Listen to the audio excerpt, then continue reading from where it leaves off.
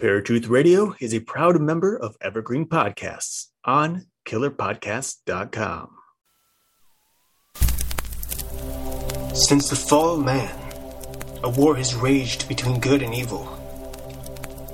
Over the centuries, this war has distorted the truth. Now the truth is perceived as lies, and lies acknowledged as truth.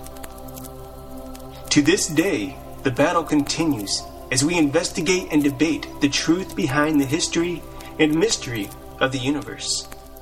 We are Paratruth Radio.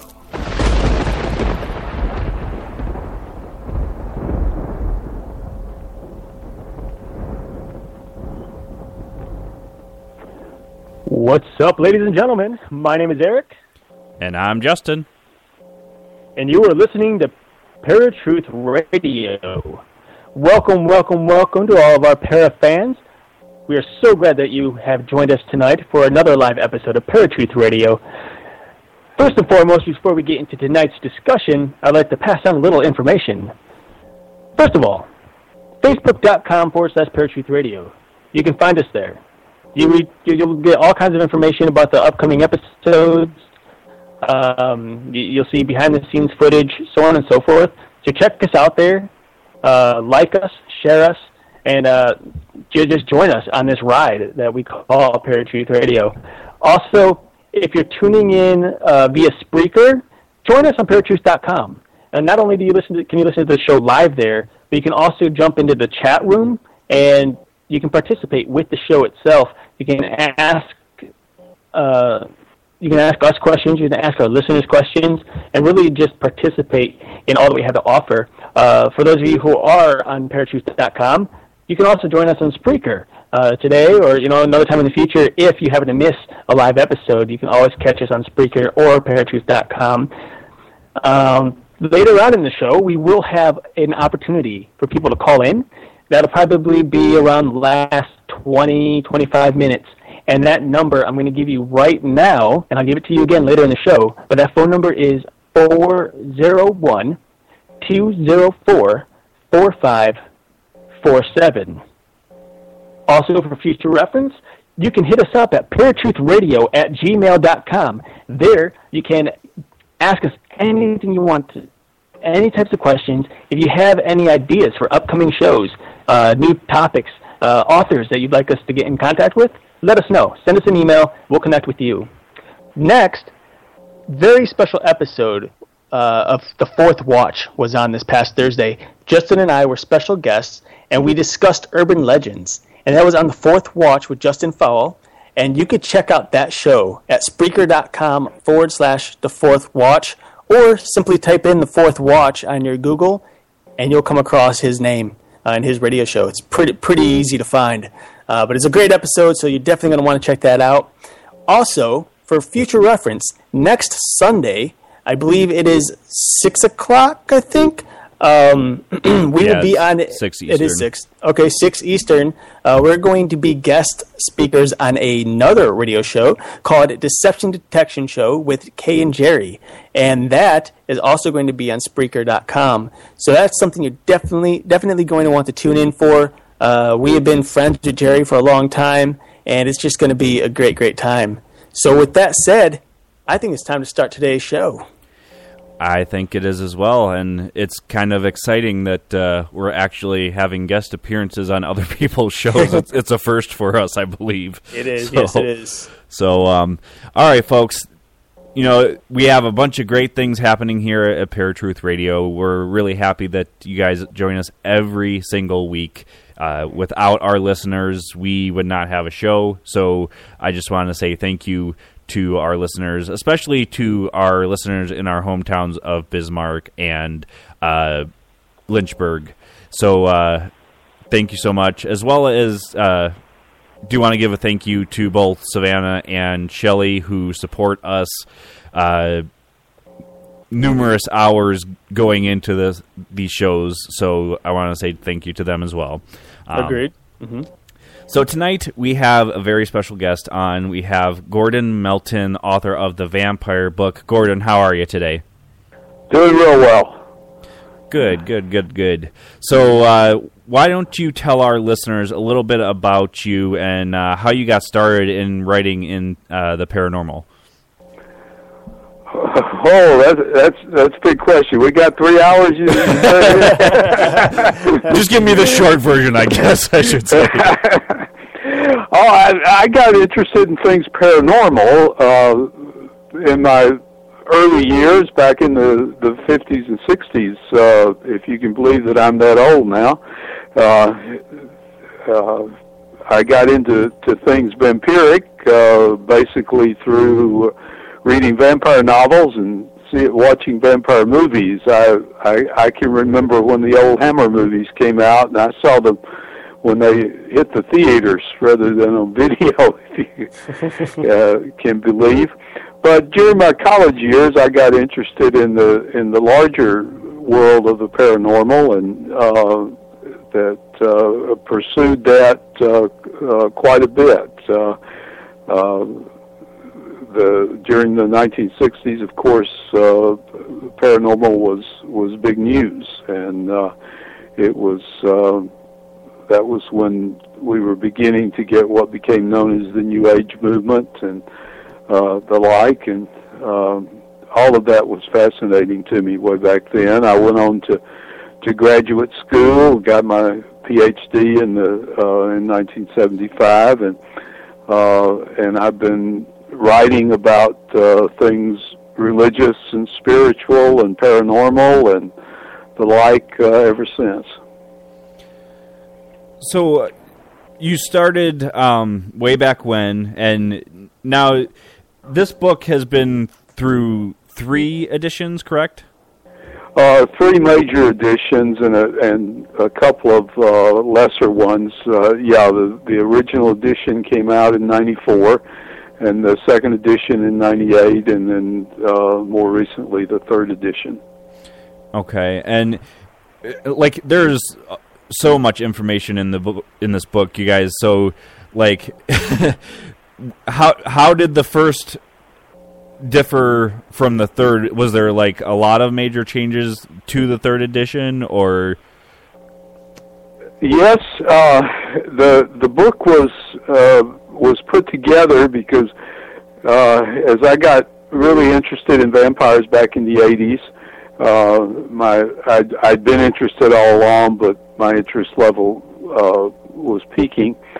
I realized that there was just a lot of misinformation about vampire folklore and history and the like. Mm-hmm.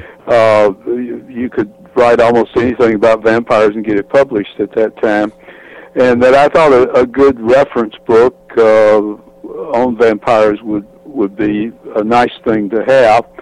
And the company I worked for then, a company in Detroit called Gale Research, decided that that would be a good thing also. So I spent 2 years writing it in '93 and '94, and it came out in the fall of '94. What we did with the 2nd and 3rd edition is sort of wait long enough to where there had been enough changes and enough new developments that it was worth bringing out new editions. So each edition has been slightly larger, and we've been able to go through and particularly from the 1st to the 2nd edition, we corrected some mistakes, and the 3rd edition has just been expanded. So it's the biggest text of all, as you can tell. It's 2 inches thick, so it's a pretty big book. Now, I'd like to get right into some of the topics that you cover in the book, and one in particular that I came across that just really interests me is the mythology in India, and in particular a goddess known as Kali. Can you tell us a little bit about that particular goddess and what you found on him? Well, Kali is the center of one of the major 3 worship groups in India. We have what we call the Vaishnavas, who worship Krishna and Vishnu, and that we know them here because of the Hare Krishnas. Those are Vaishnava Hindus. And then we have the Saivites. They're the ones who practice yoga. Mm-hmm. And the 3rd group, Kali, is a female deity, whereas the other two groups worship basically male deities. And Kali is a female deity, but a female deity with a dark side. And so all of the things that we think of in terms of vampires, the getting into the dark side of our psyche, that's what Kali represents. She's a female. She has fangs. She drinks blood. She wears a necklace made out of skulls. She hangs out in cemeteries. So she's kind of an epitome of what in the West we have seen as the vampire, and very, very popular in India, and it has a growing popularity here in the United States. There's actually several Kali temples. The biggest one is right outside Washington, D.C. in suburban Maryland. Oh. One of the points of interest that I came across, because I was flipping through, and I saw, the Christianity and vampirism, but then I also saw the cult of the vampire. Can you tell me a little bit about that? Well, there are two groups in the U.S. that kind of make worship and the vampire fit together. They're both West Coast groups, and both of them are magical groups where they worship the self and magical autonomous person, and they see in the vampire the sort of epitome of a person who is in control of their own life, in control of their immediate surroundings, and in control of the forces necessary to bring them to whatever they want to do and be in this life. And both of them are relatively small groups, but they've survived over the years. I know just a few months ago we found a copy in a Hughes bookstore of the Vampire Bible, as they call it, which is the handbook of the cult of the vampire. And it's a basic old magical textbook of how to do magic and how to turn your life into one in which you're in control of the forces around you. Huh. One of probably the most popular types of vampires that personally I and Justin have come across in the paranormal, and it's been broadcasted on news networks as well, especially up in the Cleveland area, New York City, and a couple of other different areas. It's really mainstream in the occult nowadays, and that's something known as the psychic vampire. Right. First and foremost, can you give us a little bit of information on just what a psychic vampire is, and do you think there's any validity as to there being any true power there and them being capable of what they're doing? I think if there is anything to the vampire myth, the psychic vampire is where that truth lies. The idea with vampirism, as we've come to know it, is a vampire is a being that consumes the blood of its victim, and the theory is that the blood carries the victim's life force, and that it's not so much the substance of the blood, but it's the life force it carries that is the real heart of what vampirism is all about. What a psychic vampire does is just directly, like a sponge, suck up the life force of its victim. And what we have seen in our own day, especially in the last generation, is a group of people who claim to be vampires, real vampires, and their vampirism is really psychic vampirism. They feel that when they move into, say, a room of people, go to a party, that there are people there that they can suck their life energy, and that they need that life energy to survive. They live off of it rather than the food they eat or whatever they drink. And there's something to that. I know when I was in my younger years, I got involved in spiritual healing. And the theory behind spiritual healing is that you channel life energy and you send it out to other people, and that energy is what does the healing. Psychic vampirism would simply be the reverse of that. Instead of sending energy, you would draw it into yourself. Instead of channeling it, you would draw it in and use it for your own good. And there's a bunch of people running around who consider themselves psychic vampires. I know one who lives in suburban Cleveland. There's a woman named Michelle Bellinger who lives in, I think it's Euclid, it's a Cleveland suburb. Yeah, and, I know of her. And written a lot of books, and in and of herself, nice woman, and also struggles with the ethical issues involved in vampirism. Written a book on how a psychic vampire can also be an ethical being. All right, Tom, I think we'll take our first break. Folks, you are listening to Paratruth Radio. If you're listening on Spreaker.com, come on over to paratruthradio.com. We have our chat open, and we would love to hear from you, and I'm sure you guys have plenty of questions for our guest, as well as ourselves. If you are listening on Spreaker, you also can listen on the Spreaker app on your smartphone. You just type in Paratruth Radio, and you can find us that way as well. So we'll be right back after a few commercials. This is Bill Hall, author of the book, The World's Most Haunted House, and you're listening to Paratruth Radio. When I grow up, I want to be a new pair of blue jeans. When I grow up, I want to be a kid's first computer. When I grow up, I want to be a glass countertop in a new home. When I grow up, I want to be a kid's best birthday present. When I grow up, I want to be a football stadium. When I grow up, I want to be a warm fleece on a cold day. When I grow up, I want to be a fancy backsplash. I grow up, I want to be a bike that races around the country. When I grow up, I want to be a bench on a forest trail.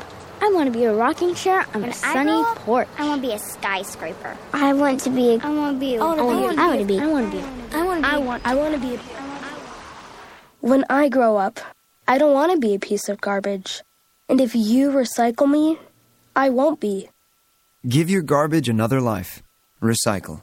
Learn how at iwanttoberecycled.org. A public service advertisement brought to you by Keep America Beautiful and the Ad Council.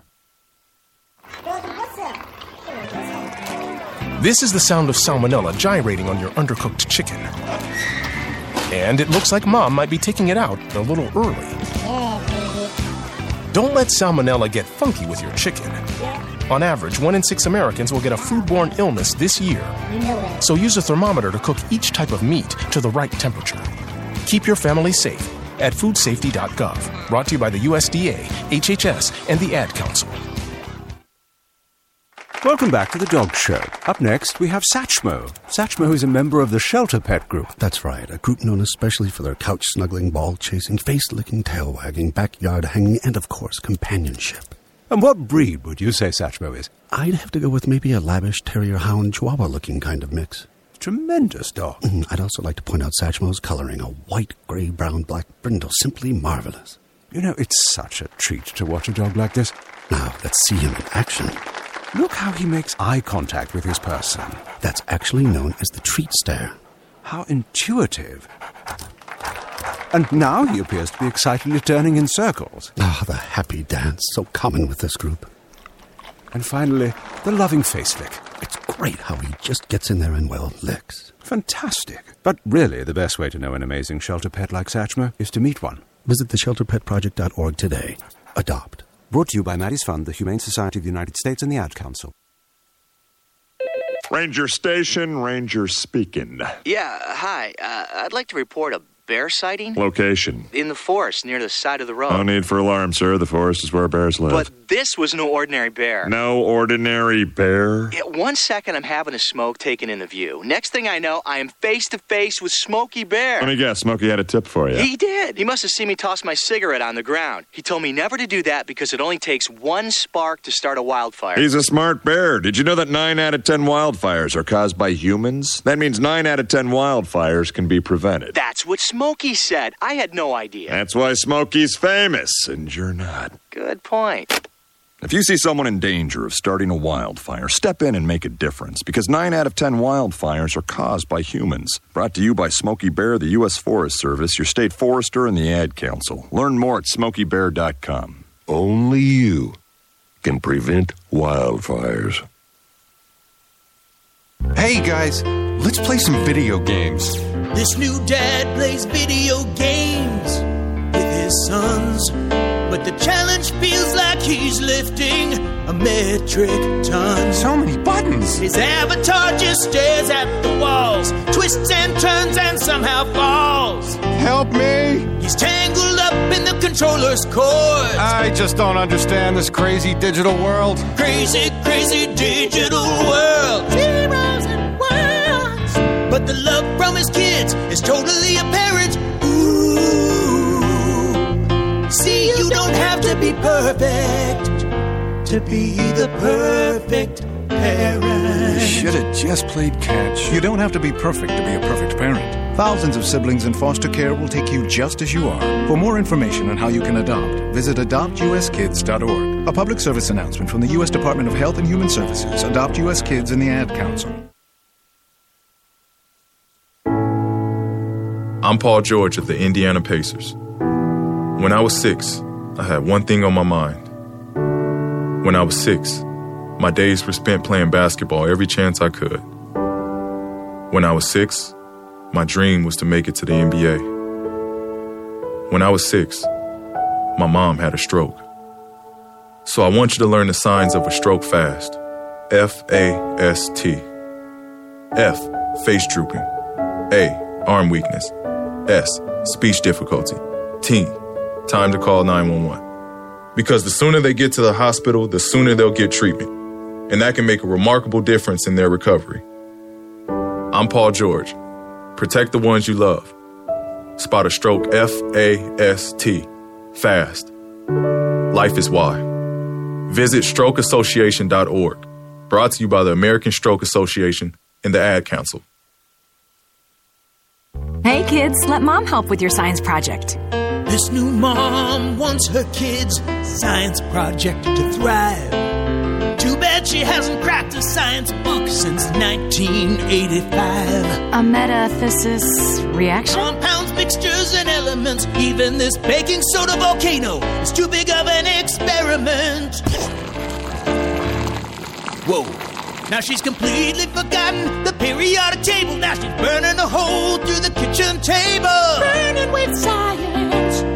But her kid's love for the mom is truly transparent. Proof you don't have to be perfect to be the perfect parent. Don't tell Dad. You don't have to be perfect to be a perfect parent. Thousands of siblings in foster care will take you just as you are. For more information on how you can adopt, visit adoptuskids.org. A public service announcement from the U.S. Department of Health and Human Services, Adopt U.S. Kids, and the Ad Council. Don't you know that you're a grown-up? I'm a grown-up. Me too. Yep, me too. But you know, these days being a grown-up can really suck. Luckily, we're grown-ups who grew up in the coolest generation. We had video arcades. And also some of the best TV and movies ever made. We lived the origin of awesome consumer electronics. The list goes on and on. Yep, Generation X. Exactly. And we're Gen X grown-up. Every week, the Gen X Grown Up podcast explores media, tech, toys, games, and more from both yesterday and today. Through the eyes of Generation Xers who absolutely love that stuff. You can find us on iTunes or wherever you get your podcasts. Or find us on our website, genxgrownup.com. Life sucks as a grown-up. All right, you think that was good enough? I hope so, man. I'm tired. Who listens to a promo on a podcast and then goes and listens to a different podcast? Right. I've never done it. No. Right. This is David Montaigne, author of End Times in 2019, and you are listening to Paratruth Radio.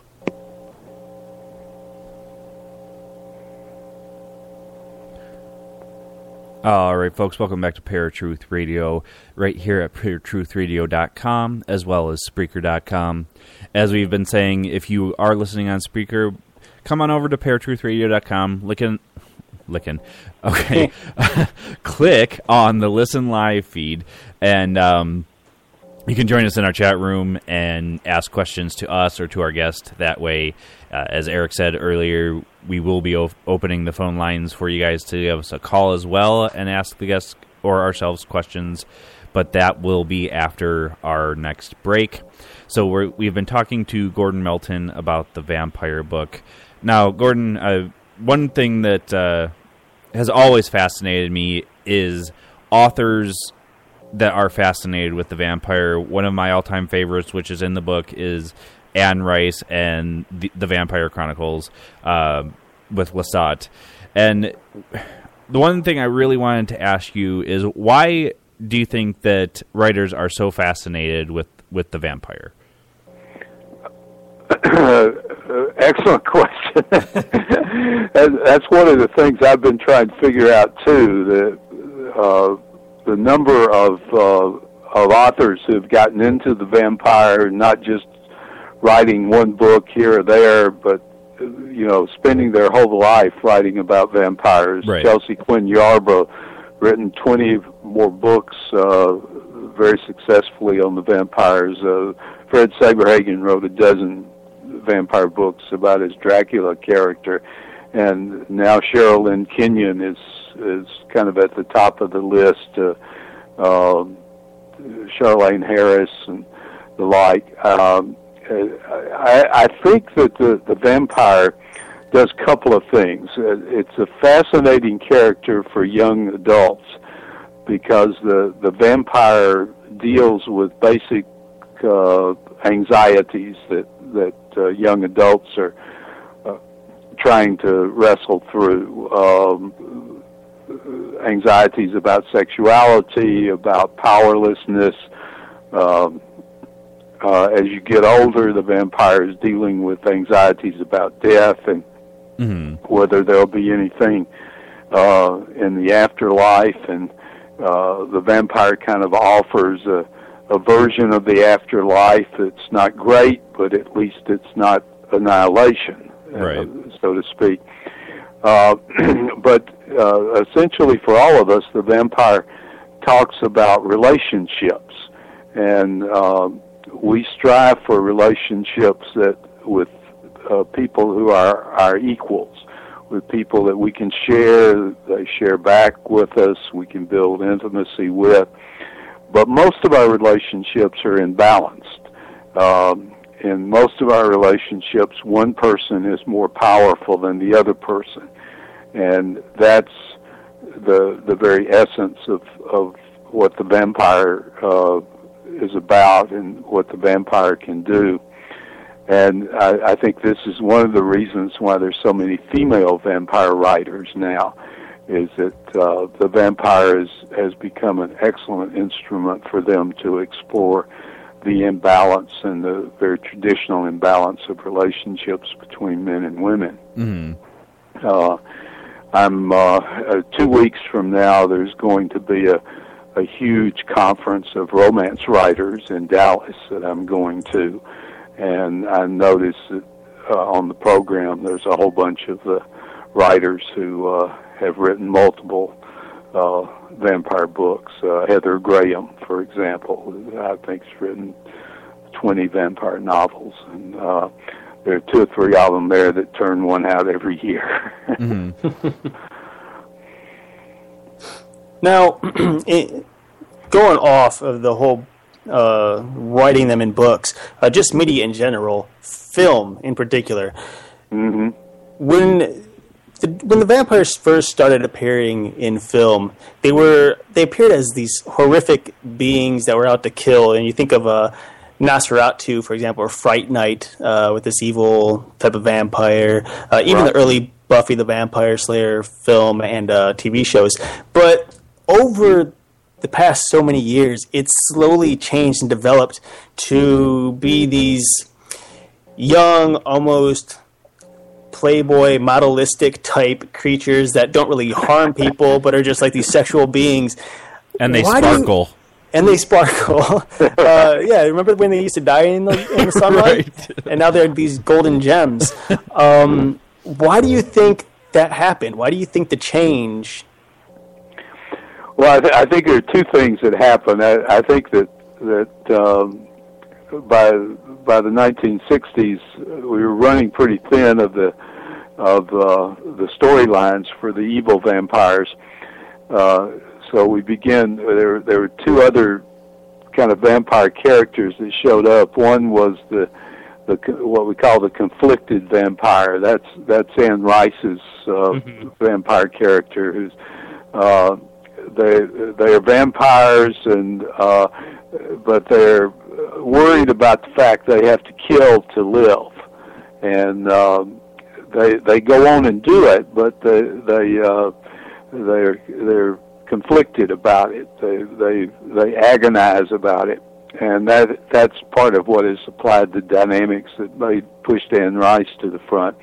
But then there's the other guy. There's the good guy vampire, as we call him, the vampire who's ethical, retains his humanity, his sense of conscience, doesn't like to kill, but is able to take the power that comes with being a vampire and turn it into something positive and good. And Chelsea Quinn Yarbrough is the first one who really did something with that. And then it's that vampire that got into the romance world, and then it's that vampire that became acceptable to young people. So you could write. It's hard to write novels about bad vampires for teenagers. The censors would get to you pretty quickly, and so you get the good guy vampires. That Angel that hangs around with Buffy for quite a while. Nick Knight, the old Forever Knight television show, he was a good guy, and then of course Steffi Meyer's Cullen family, William and all, they come along like that. And once you got those other two kinds of vampires, you didn't lose the bad guy. The bad guy is still there. I Am Legend, one of the biggest vampire movies of all time, the bad guy. Dracula is still hanging around. But once you get these other two guys, then you open the vampire up to all kinds of storylines that just the monster vampire is not capable of. And then you can have fairly exciting storylines about good vampires versus bad vampires. And that's one of the things that's allowed the vampire to just grow and expand and permeate the culture in the way it has now. But the other thing that happens is, especially with these writers who we were talking about that writes a series of vampire books, not just one, but 15 or 20. Each of them has to have a unique approach, and one of the ways they develop their uniqueness is that they take the old vampire story, basically the Dracula story, and they say, here's what the vampire looks like. But I think vampires look a little bit different, so that out of the 20 characteristics of a vampire, they'll change 5 of them. And so that's enough to vary the story and give their character her own uniqueness. And I call it playing with the vampire. So every screenwriter and every author comes along and plays with the traditional image of the vampire and creates their unique vampire character, which then fits their new storyline. Right. Well, all right, to get away from the fictional compared to the lore, one thing that I came across in the book, and something that Eric and I have done a show on, is the Chupacabra. And Do you think that the chupacabra is actually just another manifestation of the vampire lore here in the North America, South America area, or is this a completely different creature altogether? I think it's a mixture of sort of the old cattle mutilation myth that was hanging around in the 60s and 70s, and the vampire, and that you remember that the vampire bat is a Latin American kind of creature. It's down in Mexico and Central America and in Spanish-speaking areas, and I think the chupacabra is sort of a development that comes out of kind of mixing whatever was mutilating the cattle in the 60s and 70s with the vampire bat from Mexico and Central America, and it comes up with and maybe a little bit of coyote to create it. I don't know whether chupacabra really exists or not. Right. Well, I mean, they thought that it was a coyote with mange, and that's where it all came from. But a lot of people say that's not true, right? Right. Yeah. There's a whole set of people who believe chupacabra is a real being, and I must admit, in terms of getting out and doing field work, I've not been able to do that with the chupacabra yet. I'd like to, but as best I can figure out, that's where it fits. Right. If I were writing a book about chupacabra, I would go and get myself familiarized with the cattle mutilation material and put it in that kind of a context. Right. Now, one of the things that I'd like to touch on, and I know you've touched on in the book as well, is the Christian perspective of vampirism. Throughout your research, what have you come across to how exactly Christians approach this particular topic? Because I know some of them are kind of lay off it, and there's others that are just, they're on top of it. Yeah, part of the dynamics of what's going on with vampires is the original vampire stories that we start with and are basically from the 18th century, the early 1700s, and in Eastern Europe. And those are lands in which the ruling elite were Catholic, and the people themselves were Eastern Orthodox. And these two groups, while they're both very Christian, happen to have a very different approach to the handling of dead bodies. For Catholics, they want to preserve a body, they want to bury it intact, and once it's buried, they don't want to have anything to do with it again. They bury it, and it's there until the resurrection. But with Eastern Orthodox, it's very different. For them, they take the body and they bury it once, and then they go back and dig it up 3 months, 6 months later. And in that time, the flesh is supposed to have been eaten away. The worms and the little animals in the ground come and eat all the flesh and just leave the skeleton. So they dig up the body, clean the skeleton, and then they put it back in the ground permanently.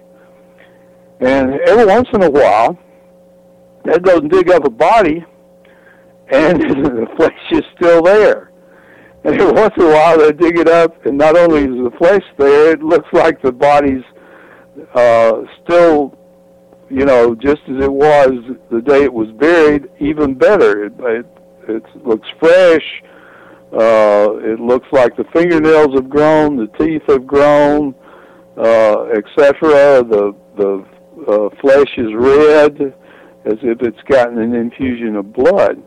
And that's really where our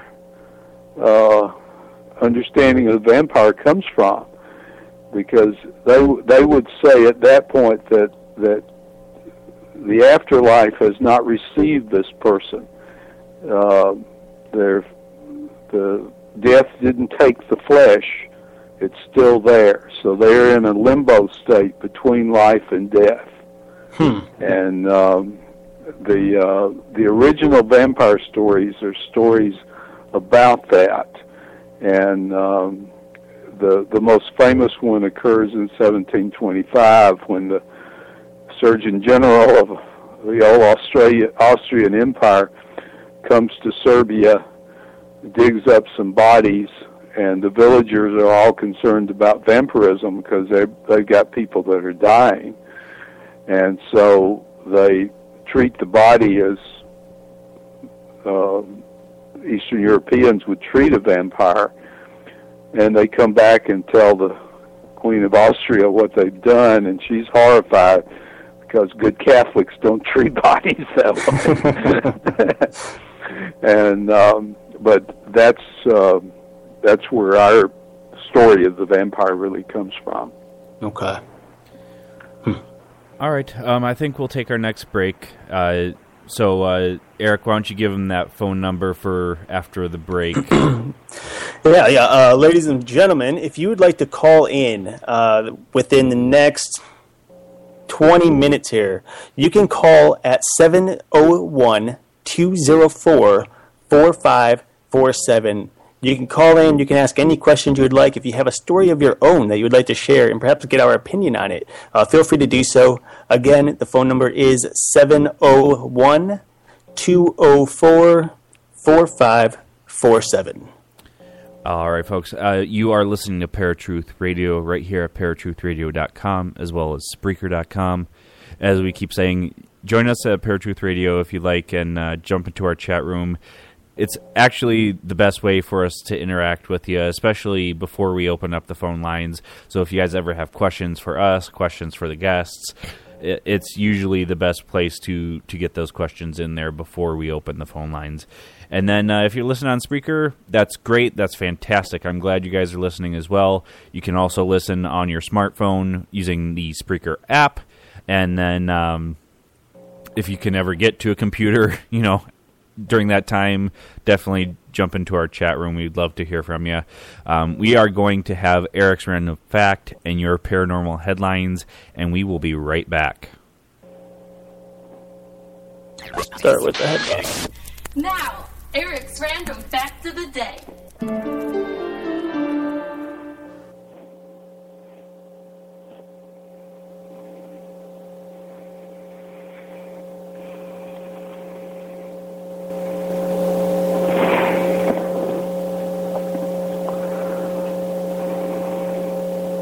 And now, Paratruth Radio's Paranormal Headlines.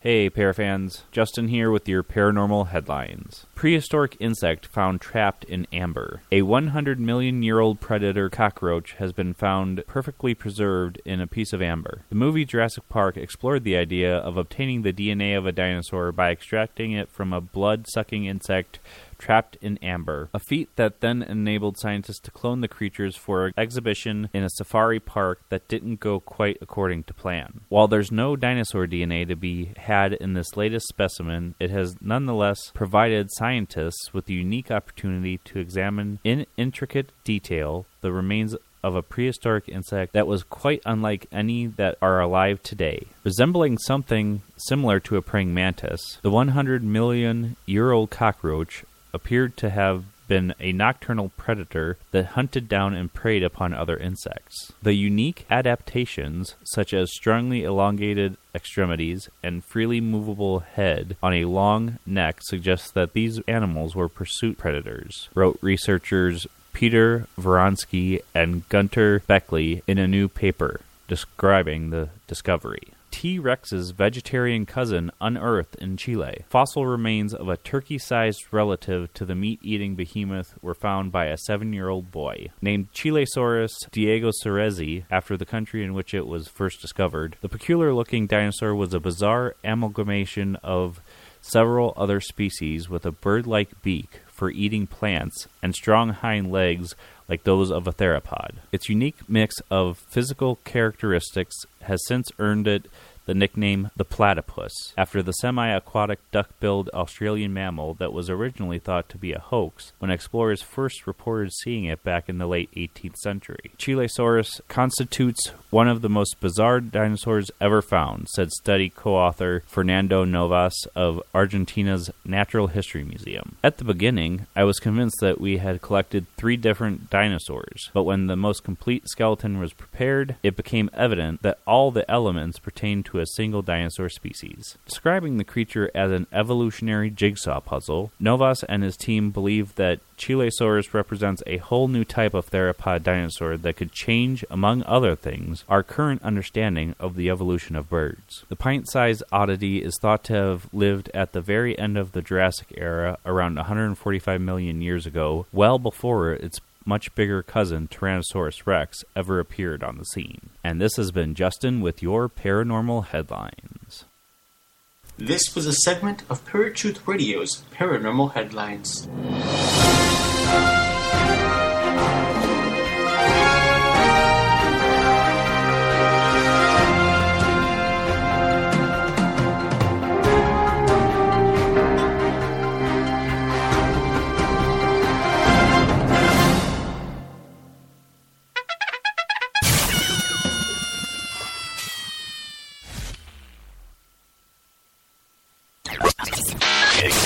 Now, Eric's Random Fact of the Day.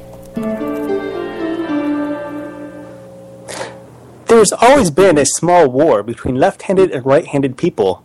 I know growing up in high school, middle school, even elementary school, many right-handed people would give me a weird look for being left-handed and would even call me evil. Well, this is interesting, and though it doesn't tell us that left-handed are people, a recent study did find that left-handed people earn up to 12% less money than right-handed people.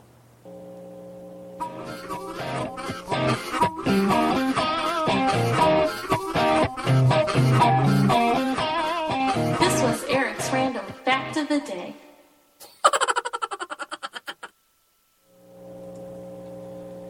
All right, folks, welcome back to Paratruth Radio, right here at paratruthradio.com, as well as Spreaker.com. As Eric said before the break, we do have our lines open now, 701-204-4547. If you'd like to give us a call and ask the guest questions or ask ourselves questions, you can also hop in our chat room on paratruthradio.com and ask there. Spreaker does have a chat as well. If you guys want to ask on Spreaker, I am making sure that I pay attention to both. So go ahead and ask questions there if you like as well. Now, Gordon, we've been talking about the vampire, and we kind of touched base on where this lore comes from just before the break here. Now, do you believe that the vampire is really a creature, or is it just people trying to explain what exactly was happening to bodies when they were decomposing or not decomposing? I think the vampire that we made popular in the movies, the Revenant, the dead person who comes back and sucks blood out of his victims. I don't think that exists. I think where we started from in terms of the psychic vampire, if there's any truth to the vampire, to what we think of as the vampire, it's what we call the psychic vampire. That's very much a part of the lore. It becomes very important in the 19th century, and that's the part that's carried on. And if you move among what's called the real vampire community today, that's the part that's what they would want to talk about as well. Mm-hmm. Now, I know throughout history, and we just recently discussed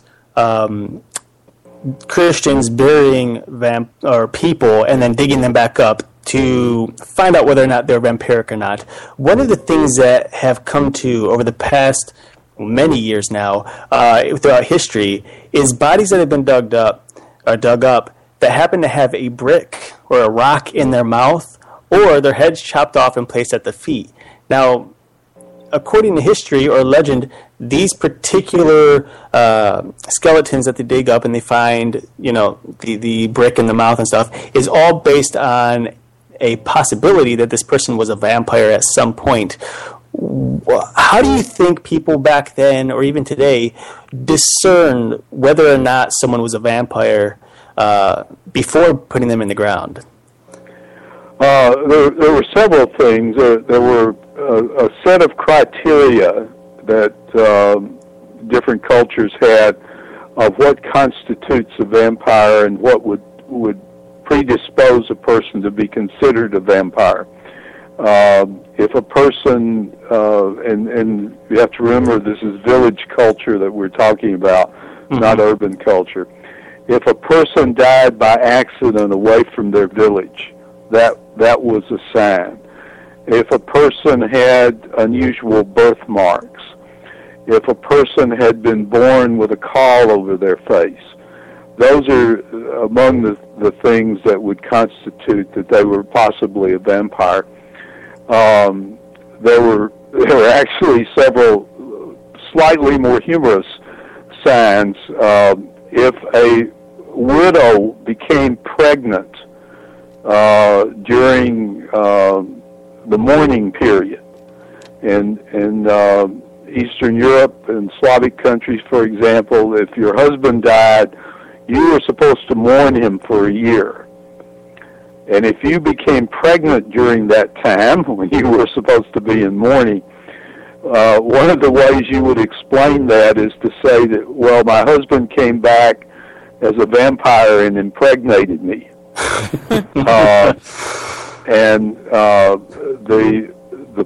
The child born of that pregnancy would have a special status and would be called a dhampir.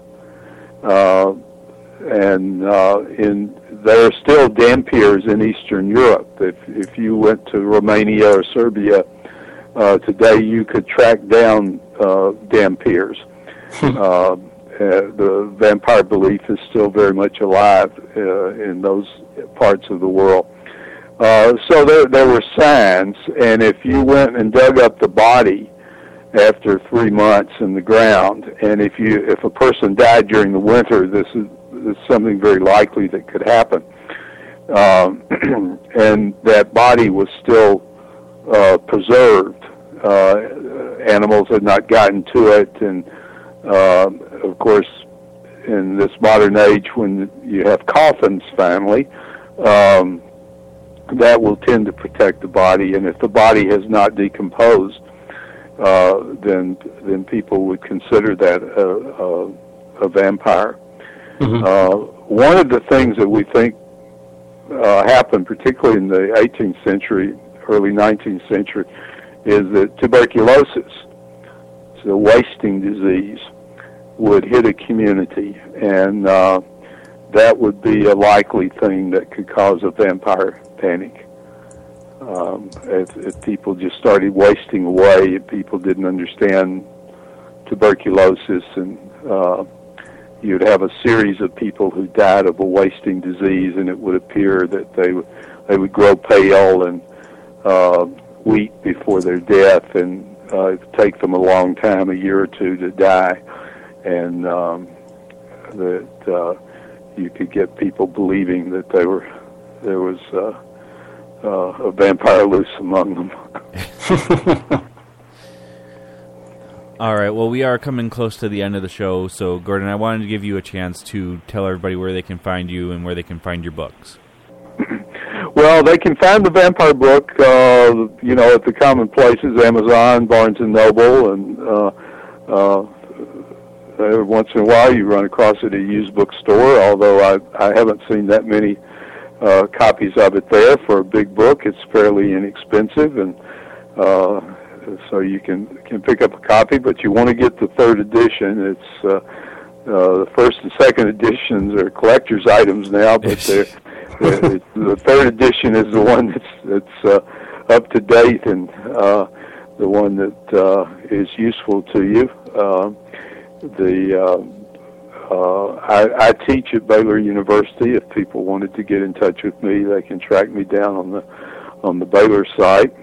I would like to put in a plug. A colleague of mine, Dax Stokes, is the librarian at Corinth State College, right in the Dallas suburbs, is putting on a big program on Halloween, a Vampire Day. Halloween's on Saturday this year, and October 31st he's sponsoring an all-day vampire program.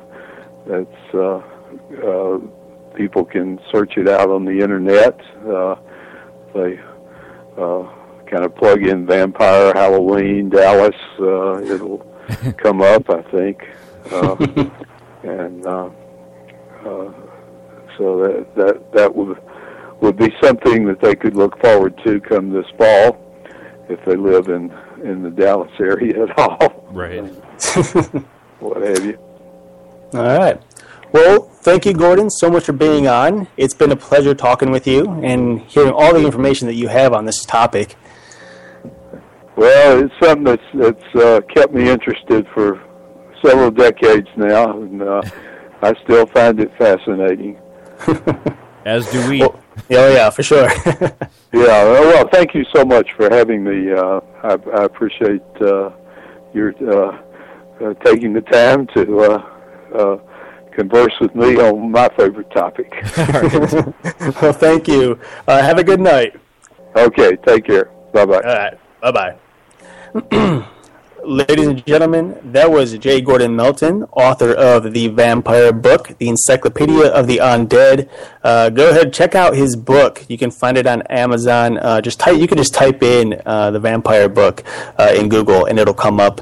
And I'm telling you, if you're interested in vampires and you liked any of the information that you heard today, and you got a lot of information today, you will find 6 times as much in this book. I mean, it's a thick book, and it's going to take you a good year to read, at least, probably. Sadly, I was looking through this book today, and a little bit, here and there since we've had the book, and it literally is an encyclopedia. It goes from A to Z. So, oh yeah, I mean, there's just a ton of information. So eventually you go on like brain overload, and you got to take a couple days break. But yeah, it's a great book. Very interesting. Again, if you love vampires, or interested in the topic or in the creature, if you so believe that they exist or don't exist, you're just interested in the history, this is a great, great book to check out. A lot of history in that book, and I couldn't plug it more because it just really is a good book and a great writer too behind it, an author. Yeah, and he was definitely an amazing guest. I mean, a lot of people will get on here and sometimes just express their personal opinion. Obviously, he's done the research. He knows pretty much every lore that you could probably think of, as well as the fiction and the fantasy behind the numerous books and movies and everything else as well. Right. But yeah, so pretty much that brings us close to the end here, folks. I would like to go ahead and give out a little bit of information again real quick, similar to what was passed out in the beginning of the show. First and foremost, paratruthradio.com. That is our personal website for the radio show. You can listen to us live. You can listen to past recordings. You can just check out our biographies, our creative writings, or creative works, if you will, which right now include a movie called The Revealed. And there's going to be more creative works joining that film soon. And it's a good, just check it out. Check out the website. Just see what you see, and we'd love to have you join us next week on paratruthradio.com as well, so you can join us in the chat room. Also, if you have any questions whatsoever about this topic today, vampires, or any topic that we've ever covered, feel free to email us at paratruthradio@gmail.com. You can also, if you have any ideas for a particular topic or subject that you would like us to discuss, or you would at least like to discuss with us, let us know. Again, paratruthradio@gmail.com. Also, this past Thursday, we were special guests on the Fourth Watch. That is the Fourth Watch Radio with Justin Fowle. You could check out that particular episode. It's called Paratruth, Urban Legends, at fourthwatchradio.blogspot.com. If you type Fourth Watch Radio in Google, it'll be the very first link that pops up. So check out that radio show. Personally, I mean, I'm sure Justin will agree, I thought it was a great, great show that we did with Justin. Justin is, an awesome guy. He himself has a Christian worldview as well. But like me and Justin, we find ourselves in the paranormal community somehow, somewhere down the line. And I'm telling you, there's a lot of good information on Urban Legends, I think, in that particular episode. Well, and the one thing I like about Justin, too, is, we had him on our show when we were on Blog Talk Radio. And right. He, in the opinion of what we were talking about, he had a completely different opinion than both either you or I.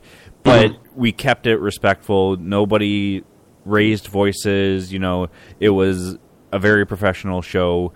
And that is probably the most important thing, coming from two different perspectives, that I cannot emphasize enough, is respect. Yeah, I completely agree. There's a lot of people out there, a lot of radio shows that come on, even, not just internet radio shows, but mainstream shows, or I don't know how to explain it, but like on Sirius Radio and so on and so forth, where all they do is argue with everybody. Yeah. And I know a lot of people out there, they like that argument and stuff. If you're like me, it really gets you upset and just angry because, this is ridiculous and I'm annoyed. But if you want, a good, true, honest argument that is healthy, if you will, a healthy argument where people aren't cutting each other down, but just having a real-life, honest discussion, then, I think Justin from the Fourth Watch, and me and Justin here on Paratruth Radio, they are good shows to check out. And I'm not just saying that just because, it's our radio show, Paratruth Radio. But I really do believe that our discussions, even when we disagree, whether it's the two of us disagreeing or us disagreeing with another guest on our radio show, or if we're on their radio show, you're never going to hear any of us cut each other down. And that is the way I think a true professional radio show should be, and any media for that matter should be. Right. Again, I'm going to plug it again, fourthwatchradio.blogspot.com or Fourth Watch Radio at Google. Just type in Fourth Watch Radio on your Google search, and it'll pop up. 4 days ago, Paratruth Urban Legends. Awesome episode. Also, next, were you going to add something? Oh, I was just going to say, you guys can also, I did add a new tab for you guys to click on our guest appearances. And Heidi from Talking Supernatural said she listened to the Fourth Watch show today, and we sounded fantastic. Excellent show. Mm-hmm. I also know someone here in Lynchburg who happened to listen to the show as well and agreed that it, too, was a really good show. So, it's not coming from us, folks. This is coming from listeners, from fans, from people who aren't even fans and happen to be a fan of the Fourth Watch, and we were on. So, check it out. I think you'll enjoy it. It was a lot of fun. Also, this upcoming Sunday, or next Sunday, because we're already on Sunday. So, next Sunday. Sunday, May 10th. May 10th. Folks, 2 radio shows with Paratruth Radio. The first one is at 6 p.m. Eastern Standard Time. Your Paratruth Radio co-hosts, or hosts, however you want to say it, are going to be special guests on the Deception Detection Show with Kay and Jerry. And that's on Spreaker. If you type in this Deception Detection Show on Google, I believe it'll pop right up for you. And you can check out their site and where to find them. And that's going to be a very interesting show, I think, as well. Justin, if you can remind me, do you know exactly what the conversation is that we're having on there, what the topic is? Actually, they're going to be interviewing us about our paranormal lives. Okay. And this is actually their debut premiere show on Spreaker. So please come listen and, support them, support us as well. As Eric said, Jerry is a good friend of ours who has been listening to Paratruth Radio from almost the very beginning. It could have been from the very beginning, but I don't honestly remember. It's been that long already. It's going on a year for Paratruth Radio, which is awesome. And you guys, you've heard us always say we've been in paranormal podcasting radio, whatever you want to call it, for on and off about 5 years. And I have to say that by far, Paratruth Radio is my favorite out of all of the shows so far. Night Stalkers, which was on Blog Talk Radio, as well as Para-X Radio, was our beginning show and was rather beginner. I guess that's one way to put it. Very, very vulgar at times, and it has evolved much more into a respectable show, as well as we've learned a lot. Over the past I agree. And I think part of it too is we started Night Stalkers at a relatively young age, and I think over the years as we've matured, so has our radio programming. Yeah. And I think anyone who had listened to us from the beginning with Night Stalkers would see that difference significantly. And I know quite a few people have followed us since then and agree that the show is getting much better, and I think we still have a lot of work to do, personally. And it's coming. It's, and I'm personally up to the challenge, and it'll be a lot of fun. Again, Deception Detection Show with Kay and Jerry. That'll be on Spreaker.com. We'll post more stuff about that throughout the week in our over on Facebook. You can check us out at paratruthradio or facebook.com/paratruthradio. My apologies. And actually, one thing I have to add, too, is in all the contact stuff, except for our phone number, you can go to contact us on paratruthradio.com, and there is a contact box which will go straight to our email if you're on Paratruth listening and you just want to do it that way really fast while you're hearing us say that, as well as the tabs for our Facebook and Twitter accounts. Okay. And so, so again, check us out, Deception Detection Show with Kay and Jerry. You get to listen to us talk about us, which is by far probably some of our favorite topics. Yep, by far. We love talking about ourselves. We're as selfish as that sounds. Right. We're not as vain as that sounds. No, we really aren't. But honestly, I think what it is Justin and I, obviously we're cousins, we're family, so there's a history right there. And I think we've been through a lot of stuff together and separately that's just really been compiled to make the show what it is today. And, sometimes we have a lot of fun on the show. Well, and honestly, too, over the years we've become best friends as well, even though we are family, which is thicker than anything you can think of. But Eric and I have grown up together since he was born, since I'm older than he is. And, we were always close. And, when we started Night Stalkers Radio is actually when we started becoming much closer, just because we did have the paranormal investigation team. We were working out all the time together prior to that, but, this has actually brought us closer together, not just because it's something we're doing together, but we'll discuss stuff, and Eric will shed light on something, and I'm like, oh, yeah, you know what, you're actually kind of right. I didn't even see it that way. And Eric will, I'm sure, feel the same way sometimes. He'll hear me say something and be like, I see where you're coming from, but from my perspective, from my Christian perspective, that's not how it should be viewed. Right. Yeah. And so, definitely check it out. Sunday, 6 p.m. I've plugged it like a billion times already. I'm sorry. I'm going to do it one more time. Deception Detection Show with Kay and Jerry. That'll be Sunday at 6 p.m. Eastern Standard Time. But like I said, it's a double header. So after that, I believe it's about an hour long or so, maybe a little longer. We Paratruth will have a 1-hour break. Then at 8 p.m., we want everyone to join us at paratruthradio.com or on Spreaker.com for Paratruth Radio, for the Paratruth Radio Show. I don't know how else to put it because I never called it the Paratruth Radio Show, but that's what it is. So you can join us for 2 shows that day, double header. One, we're guests. The second time, we are hosts, and we will be discussing voodoo, which is something that is very interesting, I think, to both of us. We haven't really discussed it that much over the years, but we have both done our research. We have talked to people who have been in voodoo. I personally have spent quite a bit of time in voodoo as well. I was going to say, at one point before we had gone through being saved again, we were looking into voodoo to protect ourselves from things that we were doing ghost hunts with. Heidi brought something up really fast in chat that apparently today is National Paranormal Day. Well, ladies and gentlemen, happy Paranormal Day. Yep. If I would have known that, I would have mentioned that first thing at the beginning of the show. I haven't seen anything anywhere that said that, so. Me either. But yeah, so 2 shows. Next Sunday, 6 p.m. starts at 6 p.m. Eastern Standard Time, hour break, and then 8 p.m. Eastern Standard Time.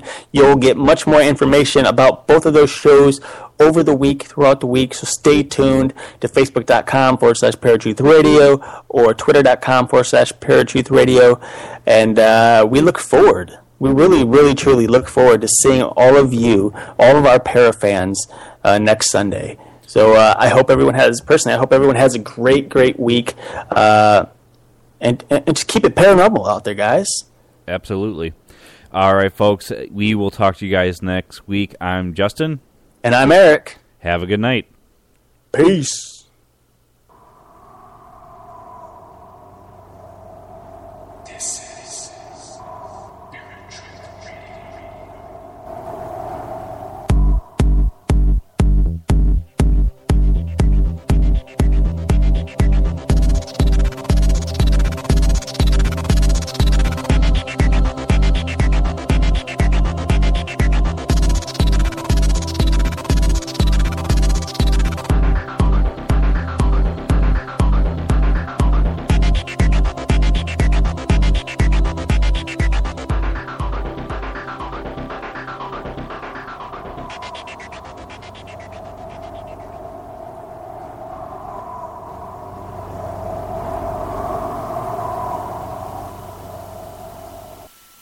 Ever heard of Stoicism? Chances are, if you have, you've heard of Stoicism with a lowercase s and not Stoicism with an uppercase S. Lone wolves, no emotions, antisocial behavior, cold indifference. All that is Stoicism with a lowercase s. Stoicism with an uppercase S is the ancient Greek philosophy and virtue ethics framework that centers on service to the cosmopolis, to include your family, friends, community, and planet, and the development of a good moral character. My name is Tanner Campbell, and I'm the host of Practical Stoicism, a 3 times a week podcast teaching Stoic principles and concepts to anyone interested through the exploration of texts and deep dives into various moral topics. You can find Practical Stoicism where you're already listening to podcasts by searching for Practical Stoicism or by going to stoicismpod.com. I invite you to give it a listen today. You just might like it.